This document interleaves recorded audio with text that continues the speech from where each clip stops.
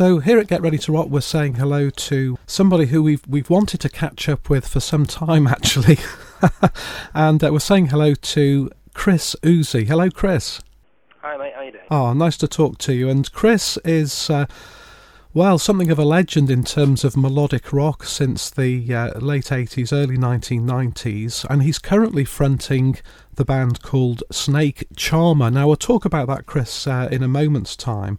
But let's talk about your new album, because as we speak, it's officially the release date of Rhyme and Reason. It's out via Escape Music. What gave you the incentive to make a solo record? I think I'm right in saying this is the first that's come out under your name, so it's effectively perhaps your first solo album.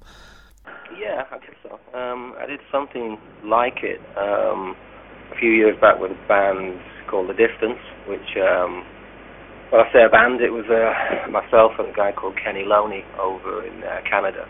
I think that's the closest to a kind of solo record that I've done in the past. But yeah, this was just something that I just felt the time was right for it. After putting out maybe up to 9-10 albums with Heartland over the years, I just didn't feel it was a good time to put another Heartland record out. And it's always good to kind of write with different people. You can get yourself in a little bit of a rut if you write with the same people constantly. So I just wanted to kind of put it out that I was looking for someone else to write with, and do something different, really. So you had the incentive to make this album under your own name, but what provided the catalyst for this? You know, what brought, we can talk about the musicians on the album, but what brought everything together? Well, I just went through a period where, as I say, I was looking for someone else to write with. We talked about, the record company and I talked about all kinds of things, maybe writing with Steve Overland from FM, which is something that I'll probably be doing in the future. That was one of the things that might have happened. It just felt like a good time for me to have more of a say in the type of songs that I wanted to record. I wanted the things to go a little bit heavier. And I just wanted to explore doing something different, and the record company seemed to think that it was a good time to do that. Your albums that came out sort of post 1994 really came out on Escape Music, so you did have that connection. And but you've got some great names on this album. Mike Slammer, of course, from X of City Boy, and Tommy Denander, seems to be on a lot of melodic rock albums coming out of Sweden these days, and of course your colleague Neil Murray. Yeah, I mean, they obviously initially I talked with Tommy. He sent me 4 or 5 backing tracks over, and they just blew me away. The man is extremely talented, there's no doubt about it. I hadn't heard much about him, which, having then listened to his backing tracks, I'm amazed I didn't know more about him really over the years. And I was just blown away with it. Started writing, I guess, in summer 2009, sometime around then, and then went over to record with him in 2010, and we got like a house on fire. I asked Neil whether he wanted to get involved on the bass,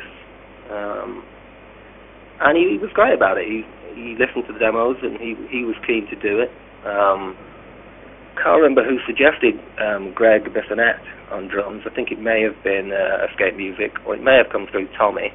But I was really, really pleased that he liked the sound of the recordings that were made and wanted to get involved. And of course, later on, Mike became involved, and that just kind of put the icing on the cake for it for me. So was there anything that, guided the style of the album? Were you very much led by those early backing tracks, or did you have your own idea, Chris, about how you wanted it to sound? Well, we talked a little bit about the way it was going to sound. I talked with Escape Music about the way I wanted the record to sound. And I suppose that kind of gave them an idea of the kind of musician I was looking to write with, because over the years I've always written pretty much with a guitarist. And yeah, once I heard, I guess Tommy then would have talked to Escape. He did send over actually quite a mix of stuff. There was some heavier stuff in there, but I mean, I've always liked the melodic side of rock as well. The two things go kind of hand in hand for me, and Tommy just fitted the bill perfectly. The stuff is heavy enough, it's got energy, which I love, It's got drive, but it's also got so much room for melody. And I just love it when those two things come together. Started off actually playing the track The Mother of Invention, which is the first track on the album. I think that demonstrates just exactly what you've said. Now, let's move back in time to Heartland. I became aware of the band when I bought several 12-inch singles in the early 1990s, and you were signed to A&M. Tell us a bit about that, because obviously things were looking up for... You'd been in a band called Virginia Woolf, which I think has gone down again in legend as difficult to obtain the... I think it was one album, was it, or maybe two? Yeah, I think we did two in the end. Self-titled Virginia Woolf, and then an album called Push. And from that, of course, you developed... How did Heartland develop then? Well, the first band that I was ever in, I guess as a teenager, was a band called Monroe, going back a long time now. Late 70s, early 80s. Was Virginia Woolf, and then straight after that, that was 1980, Virginia Woolf. But the first band I was ever in, basically, I just started singing in, was a band called Monroe, and the guitarist from that band was a guy called Gary Sharp. So he'd been a friend since I was, I guess, 15 or something. And I just kind of met up with him again, almost out of the blue. I wanted to do some demoing of stuff that I had, and he had his own home studio. So the two things we kind of drifted back together, if you like. And that culminated in the debut Heartland record with A&M in 1990, I suppose it was. Produced by Jim Barton. And the whole thing kind of just went on from there, really. So were there great sort of aspirations for the band? Because you received quite a big push, didn't you? I seem to remember at the time. A&M Records were extremely keen on the band right from the beginning. We were really lucky to get the right record company behind us and the right amount of backing. And when Jim Barton came in to produce the record, I mean, it was almost like an open, and it seems ridiculous in this day and age, but it was almost like an open wallet. It was, whatever you want to do with this band to record them, it's okay with us, And that just doesn't happen anymore. It just doesn't happen anymore. We were so lucky with that one. But it was a little bit of all eggs in one basket kind of thing. Quite a big budget went into the recording of that record, and there was always the feeling that it was going to be all or nothing. That album was either going to rock it or it wasn't, and it was no real surprise to us. When A&M didn't want to go forward with a second album after the first album didn't really get at the time and just a big enough sales, to be honest with you. But it seems strange now looking back, because that album now is kind of grown in people's minds, and it's become, to some people, a bit of a classic of that sort of a genre. But at the time, it was rock music was very difficult to sell as it can be now. Yeah. I mean, of course, you'll remember as well around that time. I mean, you had bands like Dare, didn't you, from the UK? And no end of bands from the States, and of course then grunge kicked in and everybody sort of hit the decks, really, didn't they? It was it was just bad timing. But yeah, I do remember certainly had some rather impressive looking certainly the 12-inch singles, because that was the era, wasn't it, for packaging, really? It was, yeah. And they did a good job with it, there's no doubt about it. I've got no complaints with the way that we were handled by A&M at that time. They had a lot of belief in the band. Get ready to rock radio. Now, what happened, Chris, after Heartland? I mean, you evidently got into session work, but and we should say, of course, we'll come on to talk about the albums you made in the sort of mid to late 1990s and beyond for Escape Music. And in different guises, they were really Heartland albums. In fact, they were called Heartland. But what was happening in the immediate aftermath of Heartland in the early 90s? Yeah, there was a period. I mean, it was quite a low period for me. I think whenever you've had that kind of support from a major company, and it goes down, there's a period of kind of having to dust yourself off, and you're wondering what the heck you're going to do next, and that can be a difficult period, and it was a difficult period. I even considered at various stages in turning my back on it. Obviously I'm glad I didn't. So yeah, there was a pretty dark period of probably a couple of years where I was Escape Music came forward and wanted to release some demos that we'd written for a possible second Heartland record, which came out as Wide Open on, I think, Long Island Records, and then around 94 on Escape Music. So they came forward, and in a way that kind of, the fact that, all right, they were only a small record company, especially in those days, but there was, again, a lot of faith in what I'd done in the past, and when people kind of approach you and they have your best interests at heart like that, it kind of makes you think, well, you know what, if other people are prepared to make the effort, then I should be prepared to make the effort. When I met up with Steve Morris, the guitarist who obviously I did the rest of the Heartland albums with. Right. Now, most recently, coming more up to date, you've hooked up with what was called Monsters of Rock with Mickey Moody and Neil Murray, ex of the early formation of Whitesnake. And this seems to have morphed now into the band called Snake Charmer. I should mention that you've got a support slot with Uriah Heep in December. We're talking now in November 2011. And you have a showcase in London at the Dean Street Studios. It's an invite only to launch the band, I presume. And I gather you've also got new material.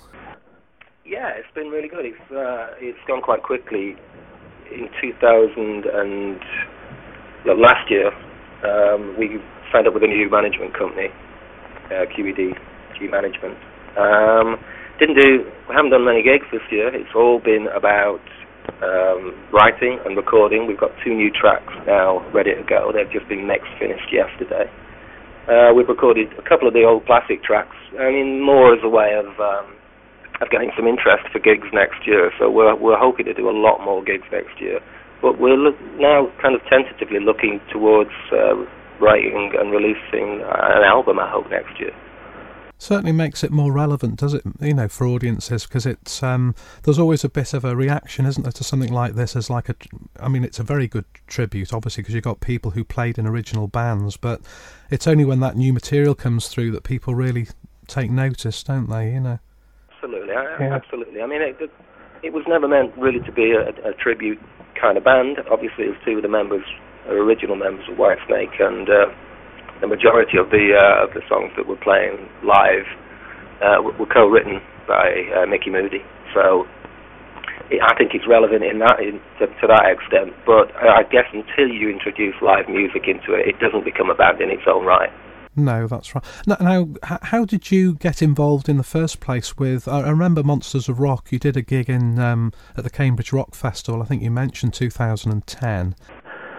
That may well have been one of your first gigs, actually, but certainly a big gig. But how, before that, how did you all get together? Well, I think there'd been other bands around the same sort of idea beforehand that I wasn't particularly aware of, with Mickey and Neil. Because we should mention there, just to cut you off a little bit, Chris, M3. That was going around about 2004, 2005. Yeah, I was kind of vaguely aware that I hadn't met Mickey or Neil at the time. I just got a phone call from an old mate of mine who used to be in the first band that I was ever in, a guy called Pete Dutton, who now does the Outfront sound for the band and has his own production company. And he said that my name had come up when they were looking to put a band together, and that they'd be interested in having me come down to a rehearsal. So I went down to John Henry's rehearsal rooms in London about January 2010 and met up with the rest of the guys. Harry James, great drummer on the Thunder, Laurie Weisfield, obviously Nick, Neil and Mickey, and it just gelled. The whole thing just gelled, and it was fun. Having spent a lot of time over the years writing and recording more than really playing live, and I've not played live enough for me, for my kind of wants. So it was just a lot of fun to get in a rehearsal room with musicians of that sort of standard, of that caliber, and but not take it over seriously. Do it for the fun of doing it, and I really enjoyed it. I knew pretty much immediately from that rehearsal that the band could go out and have a lot of fun playing classic songs that are relevant to the band. What's been the reaction to some of those, to from the audience, really, hearing some of those classic tracks again? I mean, that represents quite a challenge for you as a vocalist, because at least at the moment you've been, there's a fair bit of Whitesnake in the set list. How did you approach that, Chris, in terms of interpretation? Strangely, I think other people worry about that more than I do. I think at the end of the day, whenever I step up to the mic to sing any song, obviously if it's someone else's material, I'm aware of the past that song has. But when I step up to the mic, I'm basically thinking, how do I get the best out of this song with my voice? How do I interpret the lyrics, and how do I, you know what I mean? It's all about trying to get the best out of a good song, as far as I'm concerned. Although it'd be silly to say that I'm not aware that people in the audience are waiting, probably, Whitesnake fans of old, and are waiting for me to open my mouth on the first line. But once you step up to the mic, you're thinking about the song. You're not thinking about people's expectations. I think if you were, the job would be made 50 times more difficult. So for me, it's about walking to the mic, or when I'm recording, it's about just getting the best out of the song that I can possibly get with my voice, rather than trying, to come up to someone else's expectations, to be honest. I think what you're saying really is being yourself, isn't it? Because it's too easy, probably, to try and emulate others, and that wouldn't be natural, would it? Not at all. I mean, if I go back to, when I was in my late teens, perhaps, that sort of period of time, Coverdale was a really big influence on me as a vocalist. I had, I guess, a holy trinity of vocalists: Paul Rodgers, Ian Gillan, Coverdale, and they were really important to kind of the way that I developed as a singer. But once you get sort of beyond your 20s and your mid-20s, you're listening to music less because you're playing more and you're writing more, and you develop your own style. Yes. And you mentioned influences. You mentioned Whitesnake. Now, that would have probably coincided with some classic Whitesnake of that period. So who else were you listening to at that time, when you were first getting into music, really, on a more serious level? Well, I like a lot of musicians. I was kind of influenced by an older sibling. I had an older brother who was bringing records into the house when I was, 13, 14. And a lot of those records were kind of, certainly on the rock side of things, I was listening to a lot of Deep Purple by the time I was 14, 15. I loved Free, Bad Company, those kind of bands. But also lots of other stuff, lots of other different influences. There's a couple of the albums from the Tubes that I was absolutely head over heels with at the time. A heck of a lot of stuff, Black Sabbath. A lot of the usual suspects, really, but Judas Priest, a lot, and mostly, obviously, selfishly listening to it as a vocalist. So a lot of the bands that I listened to, obviously, I was attracted to them because of some great, strong vocalists. Yes. Did you mention the Tubes there? Yeah, there's a couple of albums that I really like. The Inside Out Side Principle, I think it's called, would be one of them. Again, just strong vocals, strong melodic vocals, but with attitude. I mean, the studio stuff was, to me, it was crafted so well. This is radio for the internet age. Get ready to rock radio. It's fascinating, when you talk to a performer who's come through the sort of classic period, let's say, late 80s, early 90s especially, in terms of record label promotion and, bigger budgets. But how are you going about promoting this music these days? Because I have to say, this is one of the best melodic rock albums I've heard this year. The best of its kind, really. Good songwriting, great singing, of course, and fantastic musicianship. But there must be a fear that it just merges into one of many of this genre that's out there, Yeah, I mean, it is. There aren't the budgets for big promotions anymore. I think the most you can kind of hope for is that you basically just keep at it and keep the standards as high as you possibly can. And I'm really pleased with this album. I'm really proud of it. I really don't want it, obviously, to merge in with the rest. I'm really hoping at some point that we can get some live dates out of this record. I'm determined one way or the other to play some of this stuff live, because it's crying out for that to be done.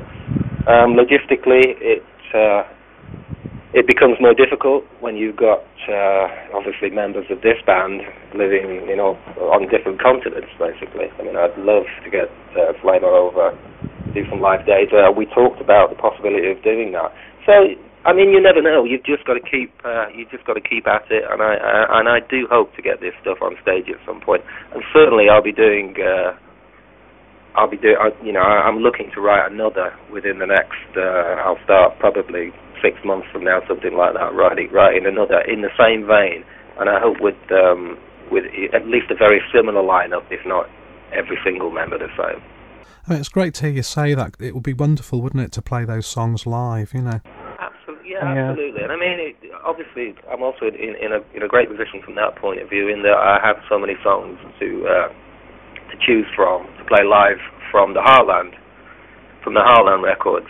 Obviously, at this stage, you're only looking at 12 new songs for the solo album, but you play 6 of those live and throw in some of the Heartland stuff, and I think it would be an enjoyable set to play, and I hope an enjoyable set to come and see.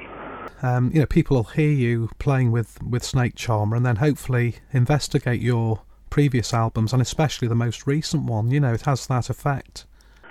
Yeah, I mean, I hope it works for both acts. That's usually the way it works. I don't like doing too many things at once, because it worries me that you kind of have to drop some standards in what you're doing. But the two things are quite different, so I don't see any problems doing the two things in tandem, and I hope the two things will complement each other. Now, just to conclude, this year Escape Music, we've mentioned, because this is the new album is on this label. You've also recorded several albums as Heartland, with Steve Morris, who you've mentioned, on guitar. Now, this year came a 2-disc compilation, Travelling Through Time, and that includes tracks from the album you mentioned earlier, Wide Open 1994, which I think I'm right in saying was the intended second album follow-up, wasn't it? Yeah, it was basically a bunch of demos ready for a second record if we decided to go in and do that. You mentioned Steve Morris. He's had a parallel life with the likes of Ian Gillan, particularly his solo work. But has that sort of stymied the development of Heartland, really, since the late 90s? Because he's had these commitments, you haven't been able to focus on, the band totally. I don't know, really. I think over the years, Heartland almost, it had a life of its own, in that it became more of a studio band, and the band was often the band changed quite a lot over the years. Different people coming in and out, which can be a good thing. In that it's great to play with other people, but it also dilutes sometimes the feel of a band. And over the years, Heartland has become to feel a little bit like a studio band for me, almost like a project instead of a band, which wasn't the way I really wanted it to be in the beginning. And whilst I'm proud of the records that we've put out, I really don't feel that we were out there chasing those records up. Not enough gigs. Certainly would have liked to have been out playing live more. But it just kind of grew into more of a studio thing. And I suppose you're trying to keep busy. You're constantly trying to write. And then the record company are looking for another record, and you can get on a little bit of a roller coaster. And before you know it, you're 9 albums down the line and wondering what to do next. So I wouldn't say that there will never be another Heartland record, but certainly I'd like to be involved with something that was a little bit more hands-on from a live point of view, and a little bit more of a band situation.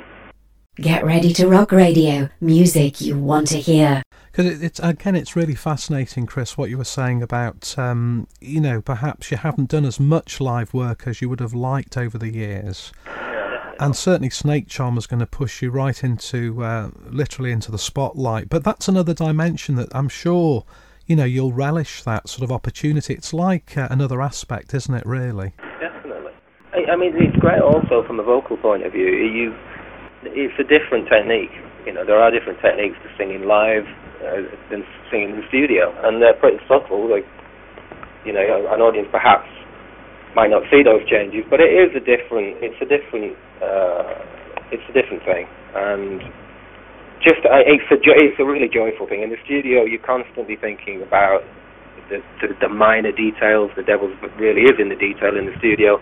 Live, you can kind of let your hair down and move pretty much with the spirit of the thing, rather than take a scalpel to everything. And that is great. That is a joy, no doubt about it. And I'm hoping I do a heck of a lot more of that. I've never actually been people laugh when I walk into the studio. To be honest with you, I can't wait to walk out of it again. It's quite. I don't know. You're staring at a mixing desk. It doesn't fill you with. It doesn't fill you with joy. You get in the studio, you record the thing, and you hope that will lead on to actually being able to put that music in front of people. Obviously, there's nothing like getting halfway through a set and the guitarist is kicking into a solo, and you can step back and you can look at the audience. And if that's an audience with smiles on their face, it might sound corny, but that really is what makes it worthwhile. You kind of feel like you're doing something that's bringing a bit of joy, and that is great. And then that pushes you on to do another record in the hope that you can do that again. And there's not been quite enough of that in what I've been doing recently. We say to you, Chris, from all of us here at Get Ready to Rock, thank you for your time talking to us. And most of all, good luck in the coming months with both the solo album and Snake Charmer. Thanks, mate. Been a pleasure.